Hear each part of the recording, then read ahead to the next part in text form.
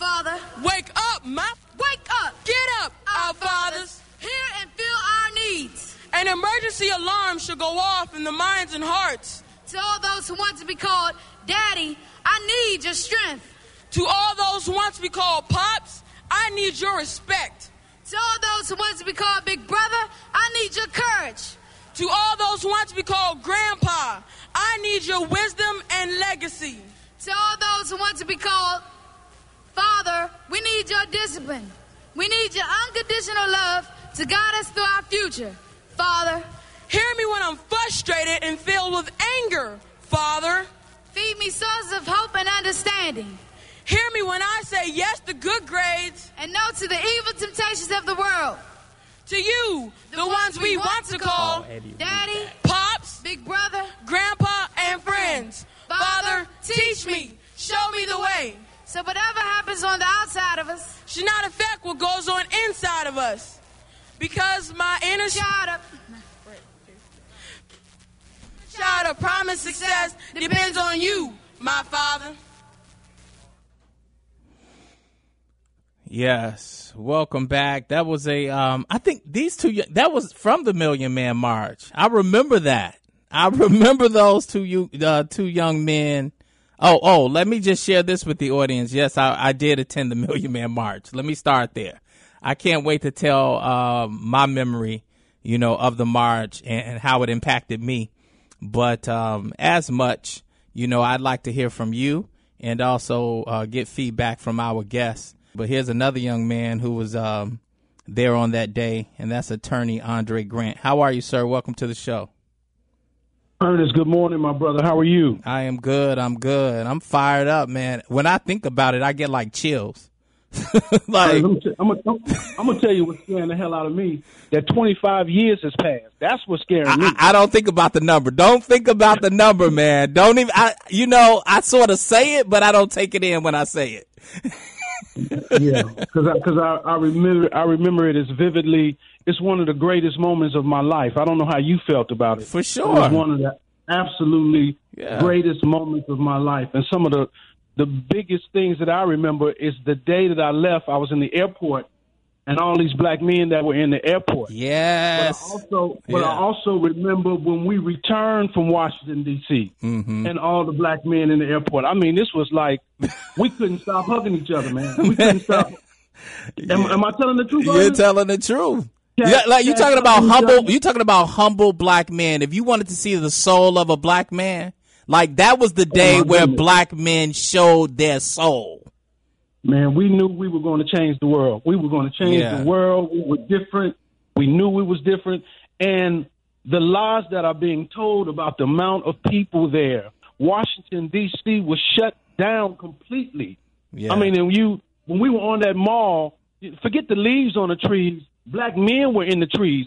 I remember distinctly there wasn't we had to climb up in trees just to see. Yeah. This place was packed. And we have to just absolutely tell the truth. Nobody else could have did that but Minister Farrakhan. Nobody else. We wouldn't have went but for the call of Minister Farrakhan and the Nation of Islam. They created it. It was their impotence. I mean, we got to tell the truth where that is concerned. Let's go right to it because you stole my line. You stole my thunder.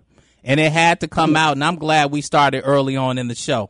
And I was looking at a clip on the break of Minister Farrakhan, and I was thinking to myself, what a waste it shall be of opportunity for us as a people.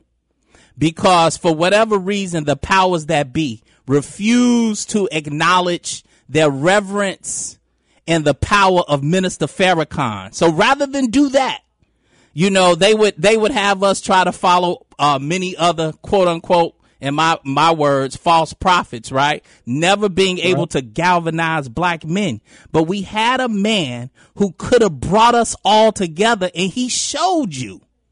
And we never embraced that going forward. In addition to that, Ernest, the other thing is that most of the prominent leaders who were involved at the end of it weren't involved in the beginning.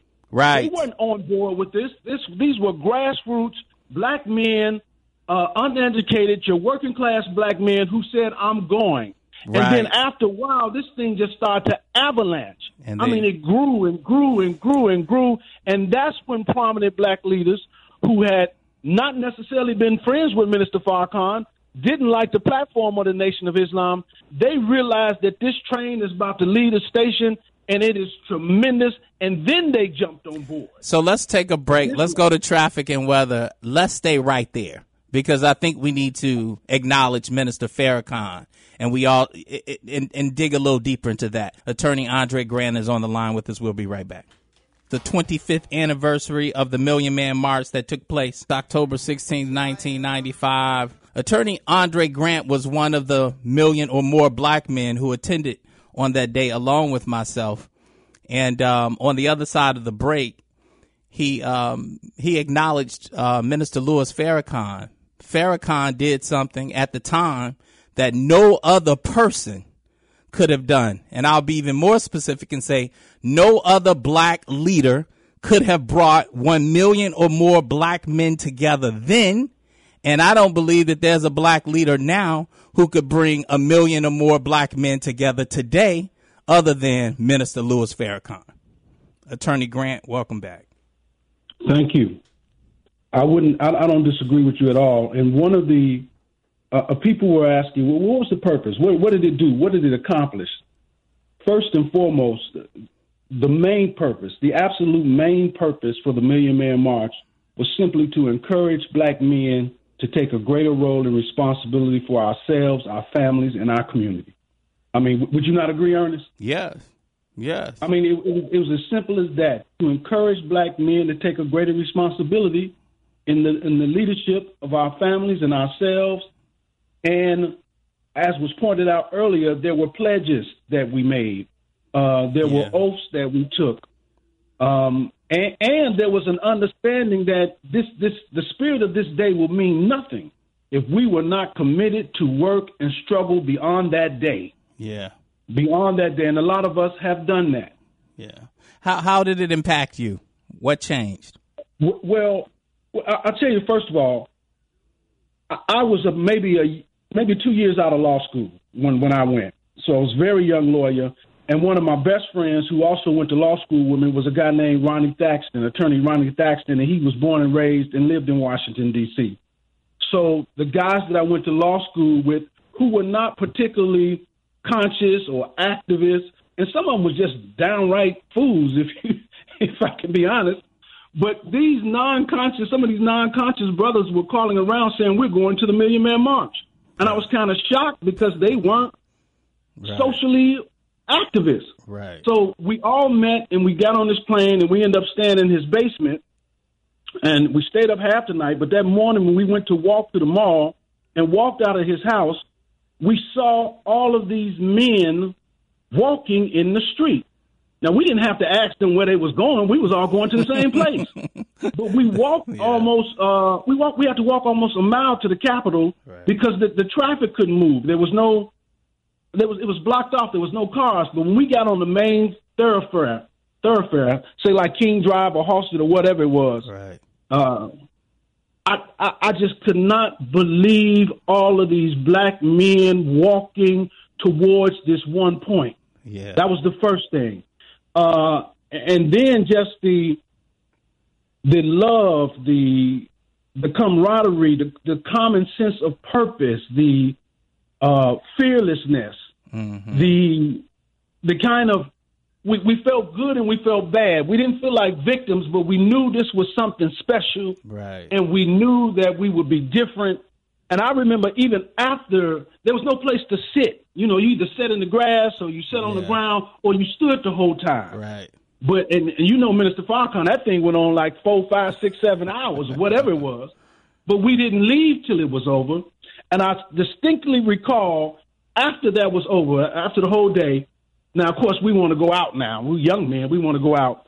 And I remember going to this club, and there was a ruckus at the door, and somebody shouted out, "No, man, it's the Million Man March. There ain't no fighting today." I remember that distinctively. I remember no acts of violence.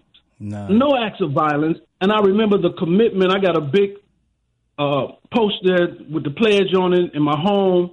I just remember committing myself and rededicating myself to the fight and struggle for my people. And that's what we have to do today. It's not too late. That spirit of that movement is still there, and we need to recommit ourselves, remake that pledge, and do everything we can for the struggle and the liberation of our people in our community. Yeah. We recommit ourselves. Yeah, there was a calm in the air as well. And the magnitude, if you will, of the strength of purpose and commitment from individual black men, but, sort of resonating as a result of the collective. That's what I got. And it was a peace, you just sort of, that the calm, there was a peace that sort of brushed over everything as well. And I think we were all sort of inspired, by one another and by the, the magnitude of the collective. Let's go ahead. I'm sorry. No, go ahead. We got about a minute and a half. I remember being in the airport on the way back, and the airport was packed. It was nobody in that airport but black men. And I remember not knowing these men, but hugging each other, exchanging numbers.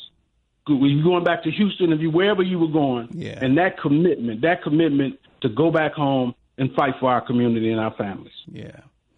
All right, brother. I much appreciate it. You just you just inspired me, right? You brought back the memories. It's like I'm there all again. Again, I have a picture on my wall and in my office and in my home as I enter my bedroom. It's a shot of just black fists in the air. That's it. That's it. And Ernest, black women were there too. Yeah. Black women were there in large numbers. They helped put it on. We couldn't have did this without them. Yeah. And the final thing is the olive branch that Minister Farrakhan extended to black leaders who even opposed him. Right. He still had them on the stage. Right. He still worked with them. I mean, so that we cannot give enough credit to the Honorable Minister Farrakhan and the Nation of Islam for birthing this and for extending that olive branch to other leaders in our community who had positions that was opposed to theirs. Absolutely. Thank you, sir. Attorney Andre Grant, this is the WVON Morning Show.